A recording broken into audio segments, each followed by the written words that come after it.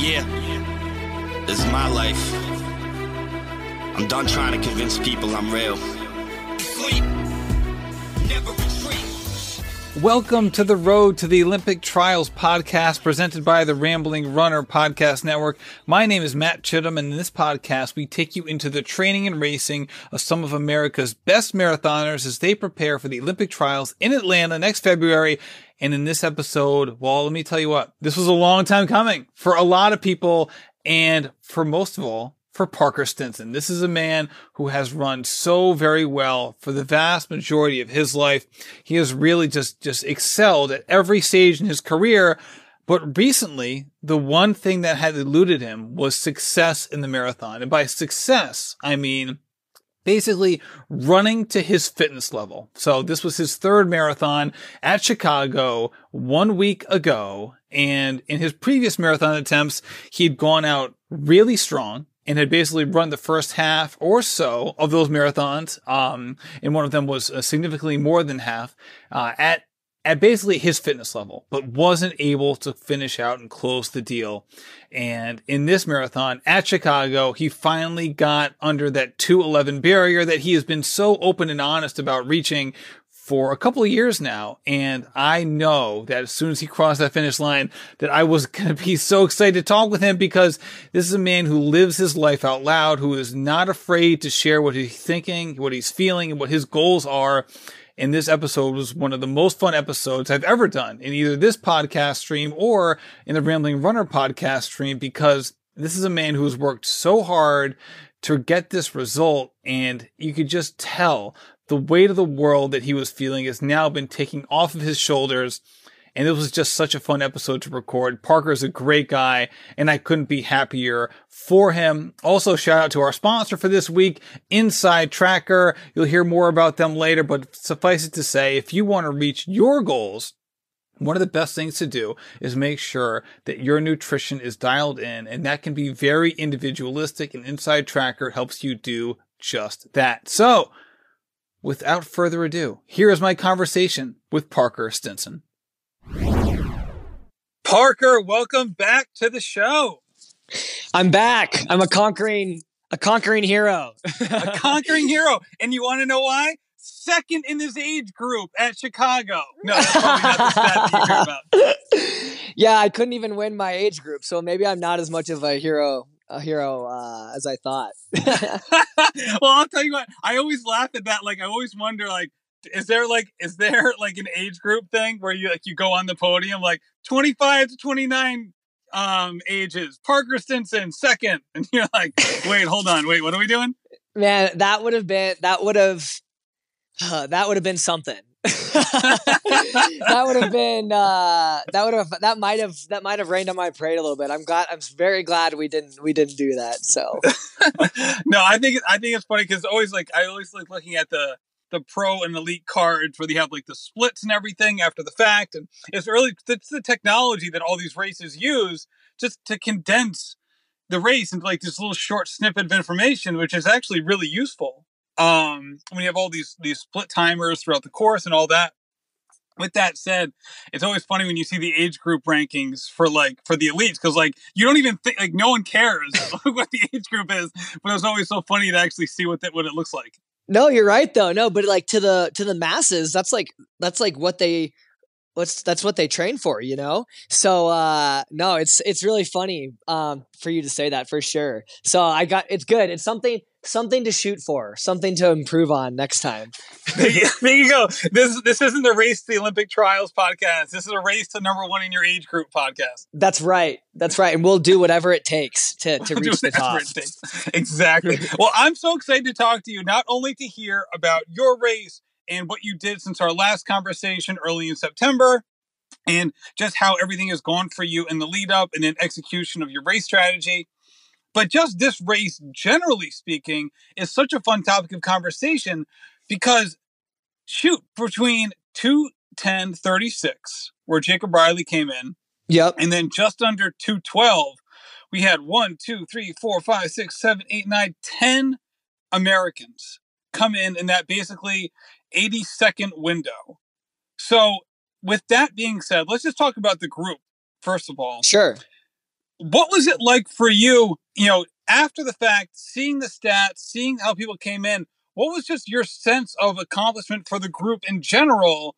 Just knowing how well you know all of these people, you've seen them so many times, you've run with them at different races, including this one. Just what was your sense after the fact of what this group accomplished as a group?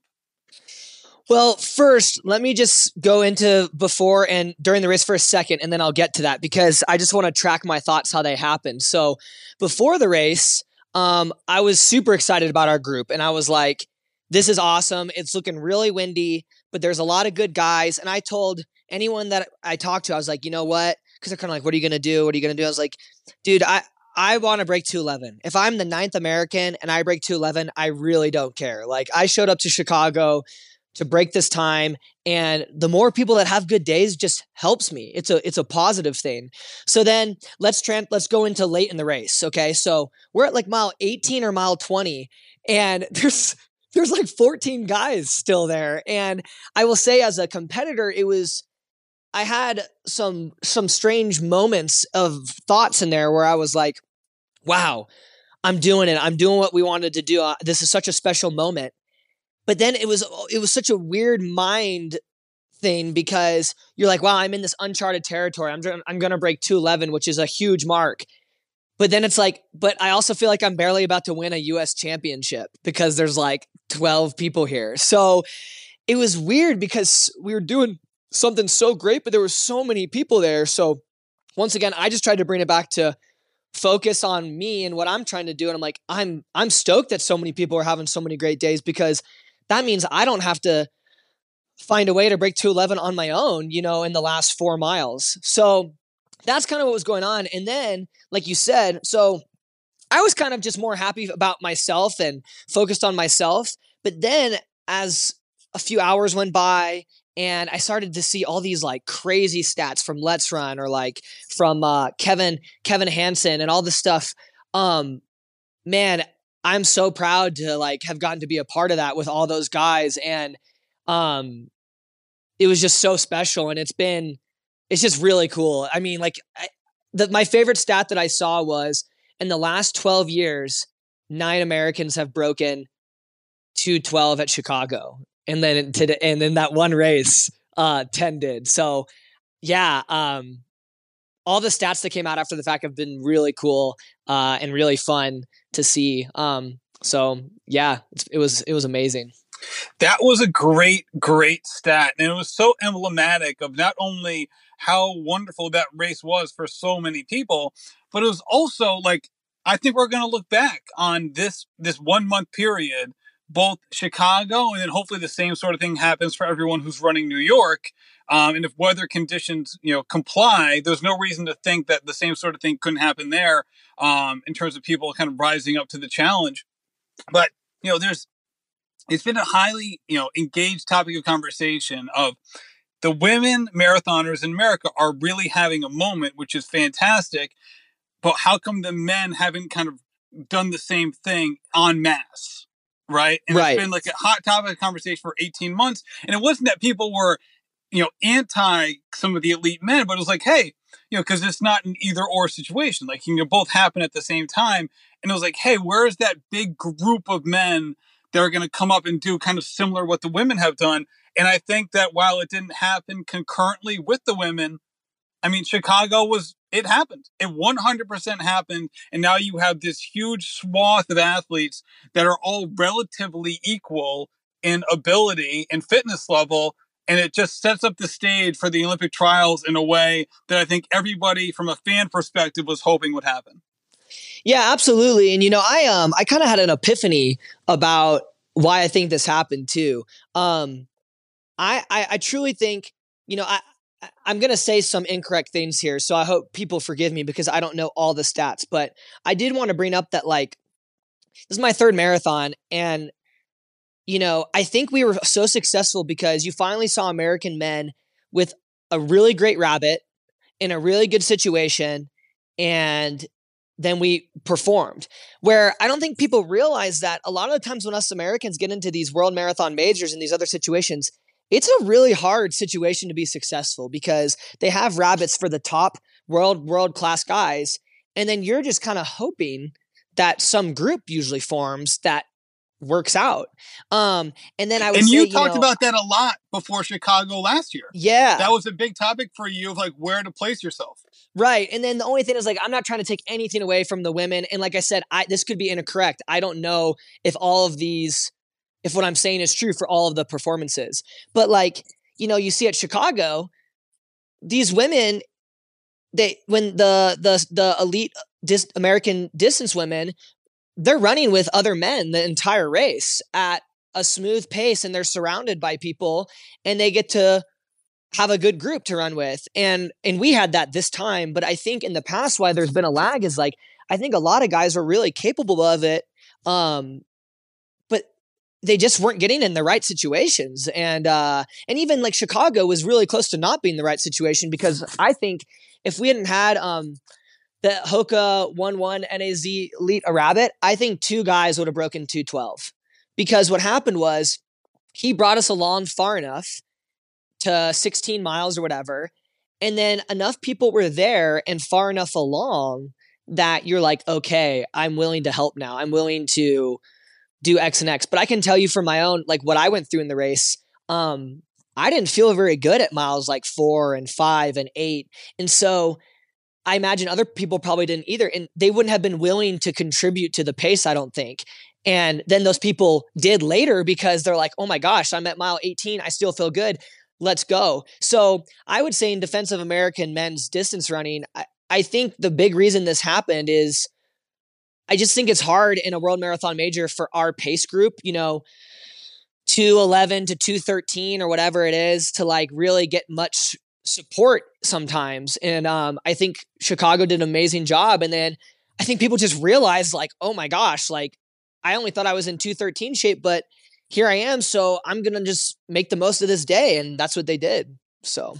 No, I think you're absolutely right when you talk about, the power of running with groups and how useful they can be for basically anybody at any level. And which is funny, because for you, running in a group is kind of counter to what you've done in the past. And you've talked on this podcast about how much you love to lead from the front, and, just kind of being someone who's kind of like, you don't like to be behind other people, and you like to be leading a group, or be leading just like, your own solo venture if need be. So what was the race strategy coming into Chicago?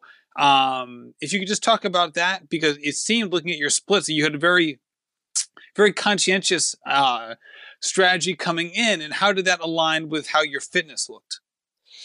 Yeah, so no, you're exactly right. The race strategy for Chicago, or it was more just my next marathon, started like the moment that I started being coached by Dathan, and we executed it at Houston half, our first race. And I had to start embracing running with people and figuring out a way to beat people and being comfortable with that, and not changing who I am, but kind of playing that game a little bit more. I can still be aggressive later in races if I want to, but I've got to learn to relax. And so I started that process at Houston half, and it went great. And I was happy with that time, but I was actually really excited about how I executed. And then, the next big time that I was really happy about that would be the 20K in this buildup. And I think I even talked about it in the interview. A lot of people might be, he got third at the 20K. That's pretty good in a buildup, whatever. But what I was so excited about was 20K. It was like, man, like mile 8 or 9 into the race, everyone was there. Like I really wanted to get second or third to get some points and some money on the US road circuit. And everyone was there, but I handled it really well, and then found a way to beat people at the end. And I was mostly ecstatic about that race because I knew what that meant for Chicago. I was like, I executed perfectly what I'm going to have to do at Chicago, like running with the group, running engaged for me. And kind of what that means is what I changed was I need to still run engaged. And for me, that means run near the front of a group. So at Chicago, the big strategy for me, something I only noted like 3 or 4 things in my strategy. And one of them was run the full 26.2 engaged mentally. And that was like, so I got out right away and I slotted in right behind the rabbits. Like, acting like I was Kipchoge or somebody like that. I was like, here are the two NAZ elite rabbits, and I am right behind them. And then everyone else was behind me. And that's, even though the pace wasn't aggressive, my mindset was very focused. And that was the adjustment I made. And it worked great. I would especially say for a race like this or the Olympic trials coming up, man, when you get to 20 miles, 18 miles, 16 miles, whatever it is, everyone's hurting. But when you're sitting behind people in that pack, at least for me, and I look up and I see how good everyone looks, I don't really like seeing that. I want to just focus on myself. Yeah. So being at the front of the pack and having everyone sit behind me, not everyone, a few people in front of me, but being in that front allows me to be like, no, I feel good. And like, I'm looking at the few people in front of me, and I'm not even paying attention to the fact that there's like 12 people behind me. So that was the big strategy. I knew I was ready to execute that based on my year with Dathan, based on my races and the 20K especially. And yeah, that's what I just did. It was hard. That was the hardest part of the whole race, I would tell you, was riding out the highs and lows in that pack instead of kind of just like riding out the highs and lows by like kind of like running all out in front, so I don't know if that answers your question, but yeah. So yeah, no, it absolutely does. And obviously, running in a pack or running with a group, being able to execute that kind of strategy is also dependent on not only your race preferences that you've already identified, but also your racing history and how things have gone for you in the past. And it's so funny to see how much it was known and recognized by other people. I think it was Noah Droddy who even tweeted about like, I'm so happy for Parker. He obviously stuck to his race strategy. It was like, almost like your penchant for wanting to really kind of, I don't know the exact phrasing of it, but basically like put your stamp on a race and just like go by how you feel. Kind of your reputation kind of precedes you, which can be difficult for a marathon because like, who doesn't feel good at the beginning of a marathon? Exactly. You know what I mean? Like you would assume that things would go well. But even with that said, you identified earlier that, mile 4, mile 6, so on, that you weren't even feeling great at those instances. So what exactly were you feeling at that moment? And was it that you weren't feeling great or you weren't feeling as good as you had expected to feel at that time?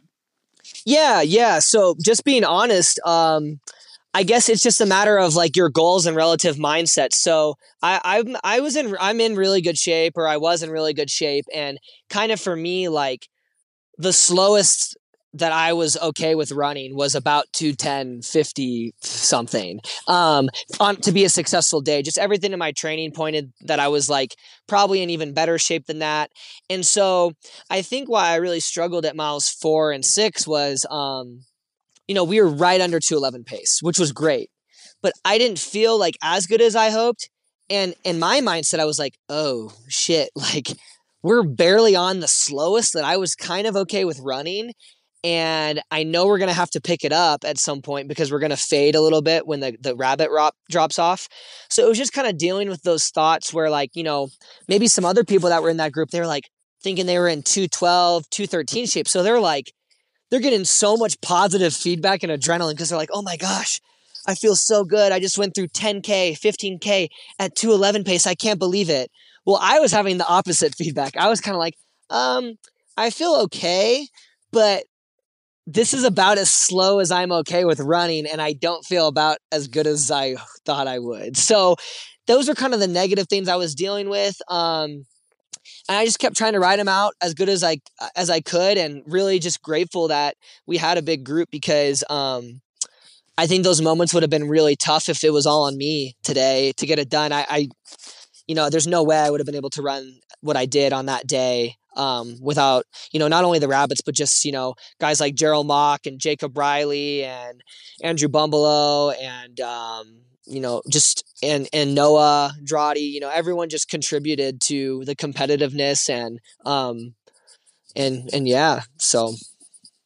Now, when you have those instances where things aren't going great, especially relative to what you hoped to feel or expected to feel, do you dissociate yourself from those feelings, or do you kind of lean into them? Like, which is your default mode? I've done both. I'm trying to think what I did. I would say in this race and in this marathon, I tried to bring it more back to, because we had so far to go. And I, like I said, I knew I was in good shape. So it's like, this is silly that, I shouldn't be feeling like this. So I just kind of brought it back to myself and things I could do. And a lot of that came back to, I had a little thing, a thing going, and I kept saying stride, breathing, bottles, stride, breathing, bottles. And if I focus on a good stride, if I focus on good breathing and getting my bottles, focusing on those things is going to help me be successful. And if I do that, I would hope that I will feel better. And so I guess I don't think I leaned into it, but I didn't avoid it. It was more just like, well, I don't like how I'm feeling. What can I do to feel better?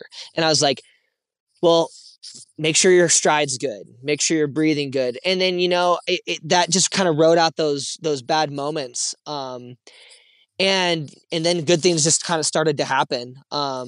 And yeah, I just kind of kept focusing on that. And maybe it sounds kind of cheesy, but at the end of the day, I couldn't focus on running super hard like you talked about. Like, I mean, it was hard, but I wasn't just like, man, I'm redlining. Right. Because when you're redlining, it's really easy to focus because that's all you're doing. You're running all out.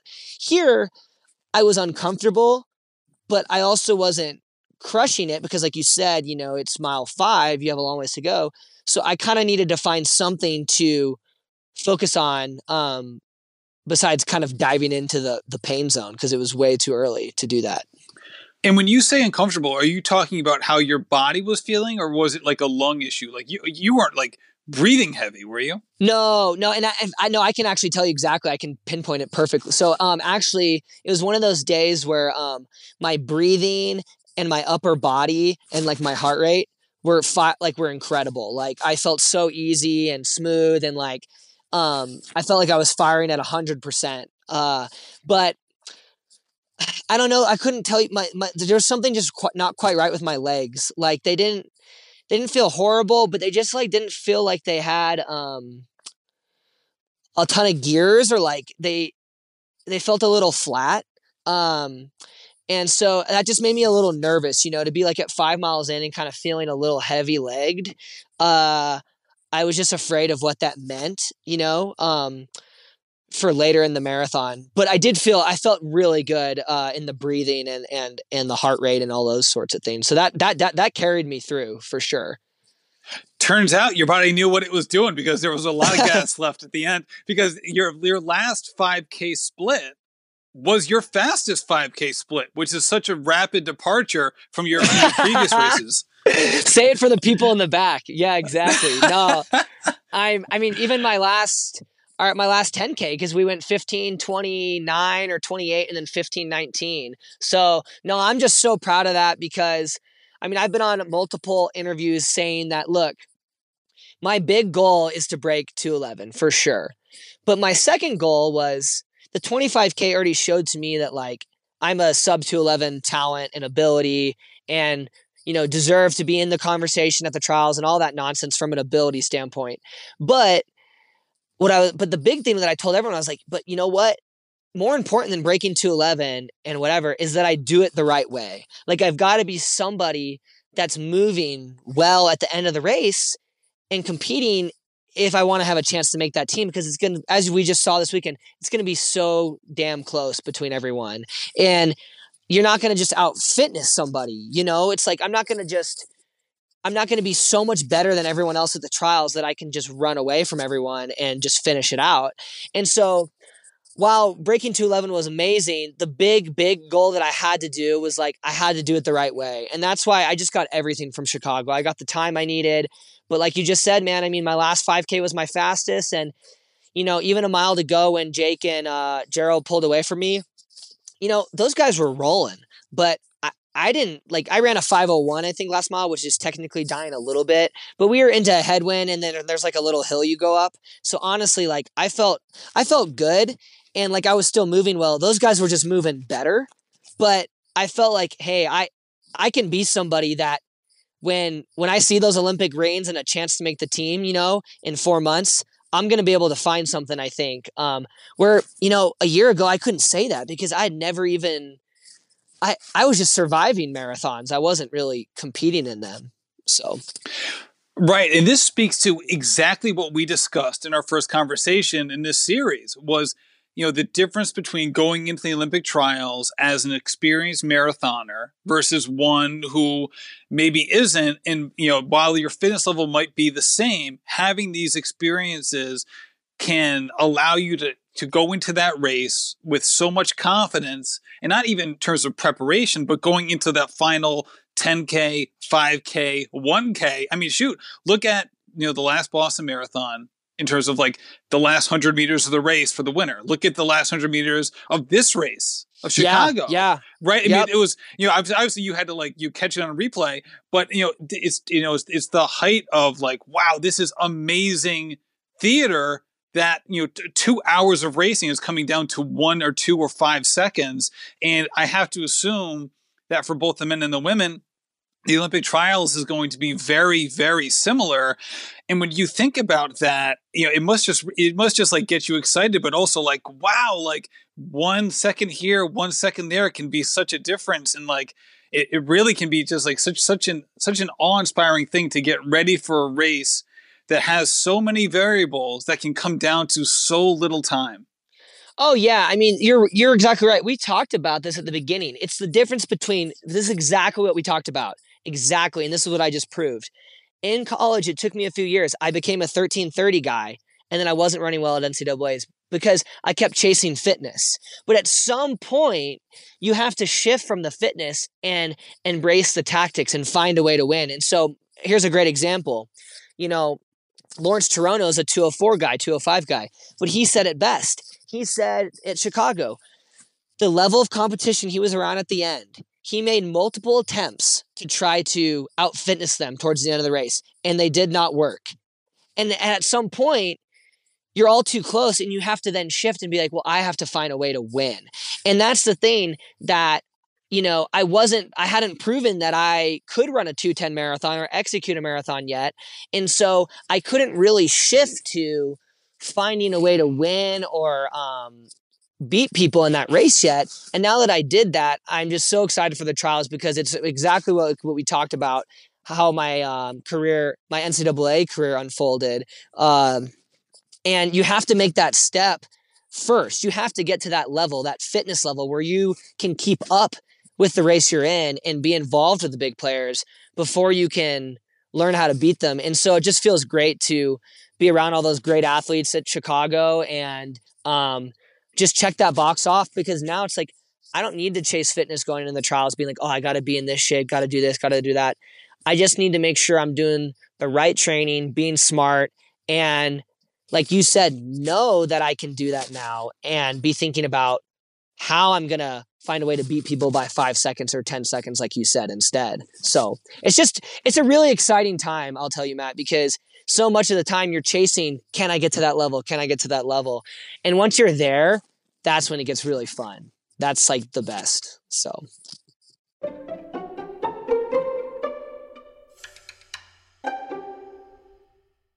I want to take a quick break to talk about our sponsor, Inside Tracker. Listen, when it comes to diet and nutrition, it seems like there are a million voices in the wilderness, all just screaming out. It's hard to understand what to think about nearly any kind of food. And that's why personalized nutrition can be so helpful and valuable. And the key to doing that is getting your blood work done, seeing where you are on a biomarker scale, and you can optimize exactly what your body needs. And that's exactly what Inside Tracker does. They track up to 43 different biomarkers. They've optimized zones specifically designed for you. And also they have science-backed recommendations for different ways where you can improve different markers and your levels. So give Inside Tracker a try. It's such a valuable resource. Listen, all the top athletes in the world, they get their blood work done and they have professionals taking a look at it to make sure that they're on the right path. Shouldn't you be able to do the same thing? So use code RAMBLINGRUNNER to save 10% on Inside Tracker today.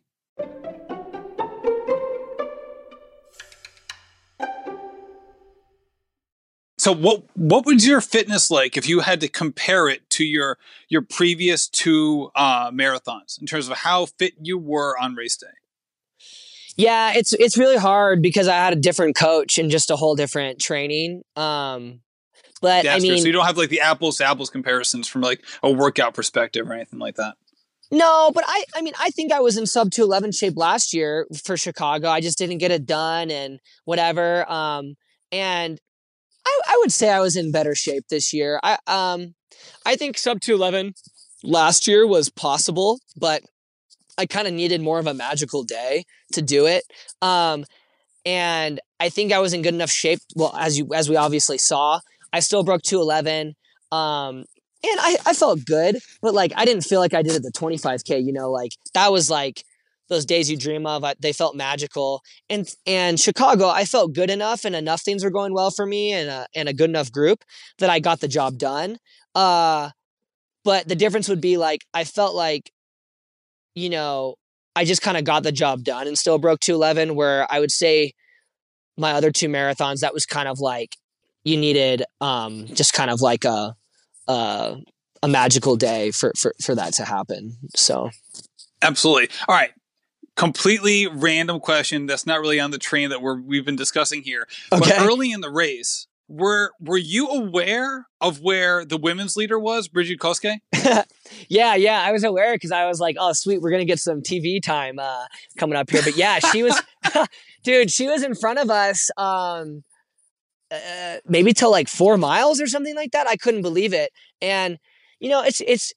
I was aware, but I just tell you, this day was just so important for me. I was so focused on what I was doing. Like, same thing. People ask me all this stuff about like Galen and the drug stuff and Alberto and like, you know, Dathan Ritzenheim's my coach, all this kind of stuff. And it's like, and then the women being in front of us, it's like, I notice all these things, but you know, I'm more like, what I'm noticing is more like, oh man, like I need to feel better so I can go get my goal. And like, I need to do this and that. So, yeah, I noticed. I did not think at any moment like she was going to get a world record or anything. I was just like, oh, like she's out really fast. Like probably just wants to get away from her competitors and then she'll just kind of settle in and do her thing.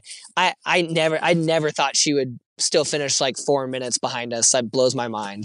So yeah, it was funny watching people like who are very well, you know, basically experts, like coaching experts or people who are like in running, like following it in real time, be like, oh, this woman's definitely going to blow up. And it's like, nah, not really. She like kicked butt the whole time. And it was just amazing because you see like, oh, wow, like she's with like, you know, a completely different group than not. I mean, for her, I'm sure it was no big deal because, you know, she was probably focused on herself. I was wondering like what your group might be talking about, considering that like for you guys must have been like, what's going on over there? Like, this is not what I was expecting to see.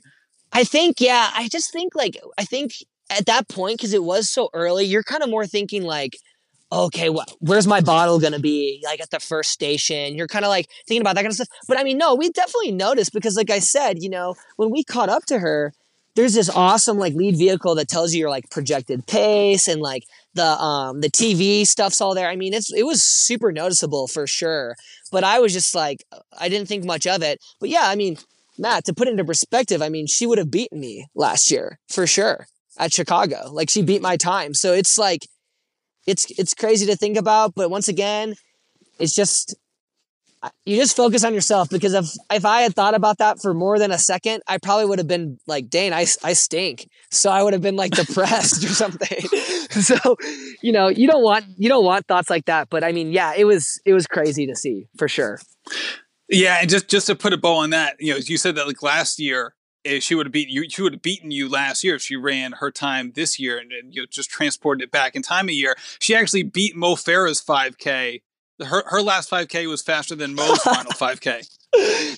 I don't know what to say. Like I don't. I know we started this podcast with like arbitrary metrics of like you being second in the age group. So I'm gonna finish with my last arbitrary metric being that one, which is like, yeah, I don't think like, I want to come on here anymore. You're just trolling all my results now at this point.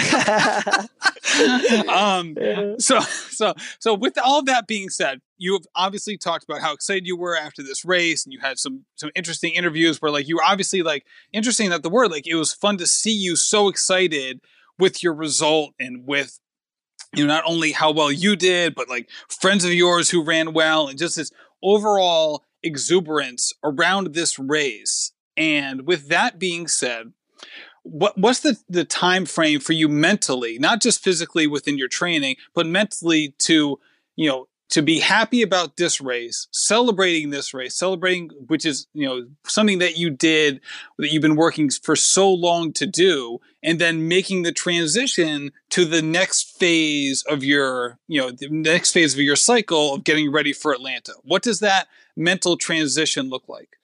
Yeah. I'll try to make this as quick as possible just because, but it's just such a big thing. But I guess what I'd start with saying is, it's hard to explain how big of a deal this result was for me. It's way bigger it's different than the 25K, but it's way bigger. I felt like how it's going to change me mentally is like, I'm already ready to go I am so excited for the trials, but I'll explain why. This whole buildup, has been really, really difficult for me. As you know, we've been talking, I've been almost injured. I've been, I couldn't really pour much passion into my training either, because every marathon buildup, all my coaches and everyone have been like, you're in amazing shape. You're going to run 209. You're going to do this. And that's how a lot of my career has been. And it just gets old. It gets old to be this person who these people like believe in and are excited about, and you don't get it done again. And I've had a great year, but I was really nervous about the marathon. And so I was just checking a lot of boxes this thing. And I felt like it was just like a lot of, I was just fear of failure most of the time. Like, am I going to make it to the start line and lose out on this opportunity? Then when I got to the start line, it's like, yeah, I'm in amazing shape, but like, am I going to get it done? And so I'm to get it done. I feel like I can now pour my heart into the training again and be excited about, enjoy, wow, the process more. Like, wow, great workout, or I really felt good.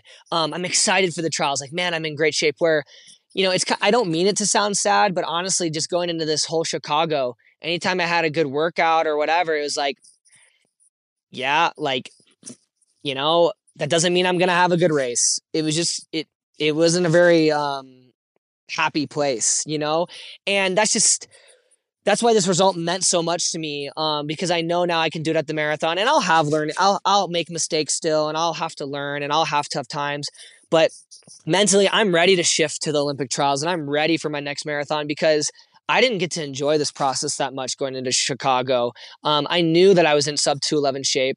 Dathan knew it. People knew that I could be that guy. And it really just felt like if I don't do it, I failed. And now having that off my plate, I'm just excited for the rest of my career, and I'm excited for the training, and I'm excited for the Olympic trials. So mentally shifting, I'm already there, like I'm going to take the time and be smart because it's all about momentum, but I didn't get to enjoy this buildup, and I'm really excited to enjoy the Olympic trials buildup.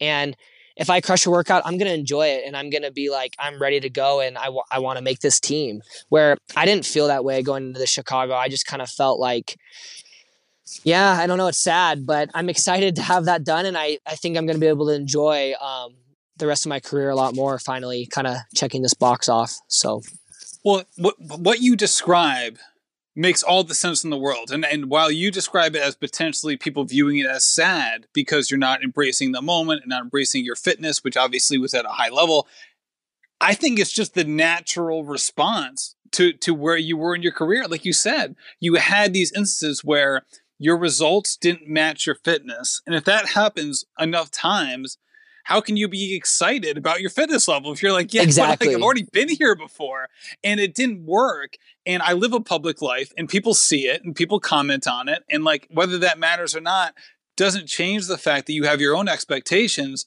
And then you must be saying to yourself, like, all right, well, if I'm there fitness wise again, and if I don't get there again, what does that mean? And what does that mean for me? Yeah, exactly, man. Exactly. So, I'm just so happy because, I mean, I've eventually gotten to this point at all my levels in my career, but you always wonder, like, well, is this going to be the point that I can't get it to? But yeah, I mean, since I was 11, I've had a lot of growing pains, but I've always figured it out, and I'm just run 210 and in the full marathon distance. Sometimes I think it comes off as like, oh, this guy is like, oh, he's like, thinks he's just resting on his laurels now. But it's honestly the opposite.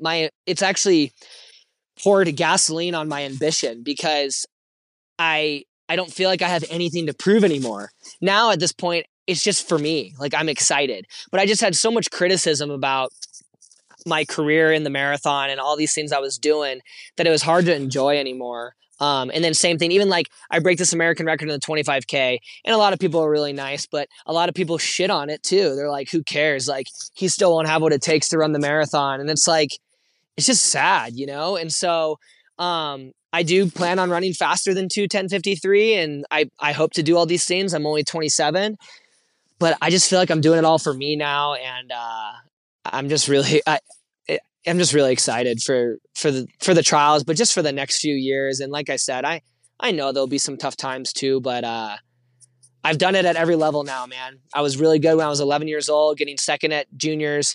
Then at high school, I did great. College, I did great. And I feel like I had done well at the professional level, but to finally run 210 shows like, dude, I deserve to be a professional. I deserve the contracts that I have. And I deserve to keep doing it. I deserve to get another contract, you know? And so I'm just really grateful that Dathan took me under his wing and that my sponsors sponsored me for as long as they did to keep giving me chances, because I think everyone would tell you that it was worth it now. It's funny how you describe it, because like I'm trying to like envision it like literally in terms of like, you know, like a picture in my mind. And like, I'm imagining like you like walking through this tunnel that's continuously like getting smaller and smaller and contracting and contracting. And then like, by running this race, you've now like come out of the tunnel into like this expansive field. And all of a sudden it's like, you're not different, but everything ahead of you, around you, and you know, like, that is no longer constrictive, and now it's just this full open field. And now again, like, you haven't changed, but your perception and the forces around you feel like they have completely done a 180. Oh yeah, I mean, I was just so scared, like scared to, like you said, I just didn't know what I was gonna do, you know, if I couldn't get it done again, because the training was great again, this and that. And it's just like, well, then what's wrong, you know? So I just didn't know what I was going to do. And just to finally do it, I just feel empowered and excited and a weight off my shoulders. And I feel like I can make mistakes. I can make mistakes now and I can learn again. And I don't feel like here's what I'll say. I feel like I ran 2:10:53 in Chicago running on tiptoeing around eggshells the entire time. That's how I would describe it. And so I'm just excited to get to, I don't know, I'm just excited, man. And I just think it's hard. There's very few people there's a lot of people that are more talented than me and better than me, but there's not very many people have been doing it at a high level for as long as I have. And I faced a lot of criticism, you know. Anytime I was successful, it was one compliment and a lot of negatives, and it gets to you time and time again, because you don't know like if you have what it takes when you get older and at the next level. And so I'm just, you know, I'm number 29 on the all-time list in the marathon for US now. It's like, I don't have to prove anything to anyone. I'm just excited to keep getting better. And it's just it's all positives. It's all positives. Like, I hope it doesn't sound like a cocky thing at all. It's not that. It's just, I'm just happy. So. No, man, you sound like someone who's like sitting at a blackjack table who just has house money sitting in front of him. And you're just like, Yeah. You know what? I'm ready to roll, baby. You know what I mean? Like this. Yeah. Like it doesn't matter. I want to win, but the threat and negativity of expectation is now gone. And you can just, you're ready to just like do your thing the way you know you want to do it. And then all these other factors have now just washed away. I mean, I've mixed metaphors like a champion here. I mixed like 25 different metaphors in the last 5 minutes. You're a legend. But either way, like I totally understand what you're talking about, because it makes all the sense in the world. And again, this is one of those experiences where your experience as a professional runner is not dissimilar than people experiencing this exact same thing in other areas of their life, which is why it's so relatable, because we've all been there in one fashion, one way or another, in terms of working so hard to get something, and then it's just outside of our reach. And if you just reach for it enough times and not get it, it's like, wait, what is the missing piece here? And then that's that feeling that can just dog you. And then when you get it, it's like, okay, there is no missing piece. Everything's good, and I'm good, and let's just roll. Exactly. And, it's just feeling worthy, and everyone can relate to that. Feeling worthy of like the kindness and the support and the stuff people have given you. And I'm a really like emotional, I'm very loyal, and I'm very emotional to like the people that are on my side. And, I'm learning to make it a good thing. But I think in a lot of my career, it's been something that has been a burden to me, like when people invested a lot in me and cared about me, it made it hard for me to focus on myself and do what I needed to do, because I felt like I was letting them down or not worthy of like their time and their kindness. And so that's another thing I'm just so proud of with Chicago is like, I was out there with Dathan. Dathan came out to Boulder to help train me. I lived with Dathan for the last 2 weeks before it. He drove me out there, putting all this effort into me. My whole family was out there, my wife, my best man from our wedding. So, I mean, it was about my agent, everyone who's anyone was at Chicago, So it was about as high pressure as it could be. And, I got it done. And that's something that's been really hard for me my entire career. And, if you want to be someone who gets paid to show up to things, if you want to be someone who's talked about, you have to be able to handle that. And, a lot of people think they want to be that person. They want that attention, they whatever. But, the grass isn't always greener. There's a lot of tough things that come with that. And, I'm really proud that I've been able to deal with the spotlight a bit better this year than I've had in the past.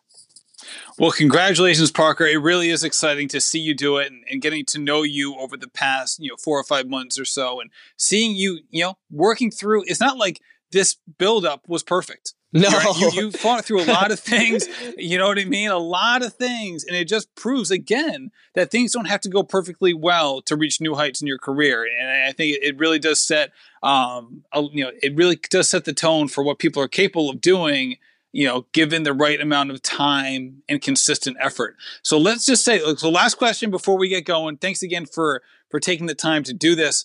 How much attention are you going to pay to New York in a couple weeks? Oh, a ton of attention. I mean, for a lot of reasons, Jared Ward's running out there, and he's a good friend of mine and Saucony athlete, but also, I want to see how he does. I mean, the trials is so close. So I want to see, is this guy firing? Is this guy looking good? Is he ready to go? So I'll be paying attention to that. And then, John Ranieri, and see if some other people pop up. But another thing is, Chicago's on my bucket list. Not Chicago. New York is on my bucket list. I want to run there. I was out there last year. My wife ran the 5K, and it was a perfect day to run for the marathon. And it's just like, it's a Super Bowl, man. I want to be out there. I just wanted to run fast before I ran at New York, so that's why I've kind of delayed it. But yeah, I'm gonna be paying attention, because like that's my next step at some point. Like I want to run there, and yeah, that's the Big Apple is the place to be down the road for sure. All right, Parker, thank you so much for coming on. We'll reconnect later in 2019 when you're, in full force getting ready for Atlanta. Again, congratulations. I know this was a long time coming, and not only was it a huge effort for you, but a huge weight off your shoulders. Again, thanks again. Thank you so much, Matt. Parker, again, thank you so much for coming on the show. This was so much fun. I could not be happier for Parker. And so many of the athletes who ran at Chicago, and while I'm happy for all of them, the relationship I've been able to establish with Parker over the last few months has really made me so happy for him specifically, because you get to see week in and week out exactly what's gone into this result for him. And I'm just so happy that he can now, realistically, in the truest sense of the word, run free from now till Atlanta, and just let his fitness show and race with confidence, because the monkey is officially off of his back, which is so funny to say because this is a man who's accomplished so much in his running career. And it just goes to show you, even for the best runners in the world, there are different steps to be gained and different levels to get to. And you'd think someone like Parker Stinson wouldn't have trouble with, being confident on race day. And yet you heard it here. He was definitely, had those negative thoughts that could pop up every now and then, which is, not unusual for most runners out there. And it's so funny to hear someone like Parker express those so plainly and frankly. Again, because he's just, he's a 9-time All-American and all of those things. And to hear him say that really strikes a chord. And I'm so happy and thankful that he was, so willing to be open and honest on this show. So again, Parker, thank you so much. Thank you to Inside Tracker for sponsoring this episode. You go to InsideTracker.com and use code RamblingRunner to save 15% on their plans and their services. And I'm so appreciative for them to be a partner in this endeavor. Thank you everybody for rating, reviewing, and sharing this podcast. Have a great day and happy running. This has been a production of the Rambling Runner Podcast Network. Thank you to my producer, David Margetti from In Post Media. Also, thank you to Metapee for the music and his song, Evolution. Never retreat. They say in their feet. Plan me reach. I ain't settling cheap. Crushing is deep. I'm a real person. Real version.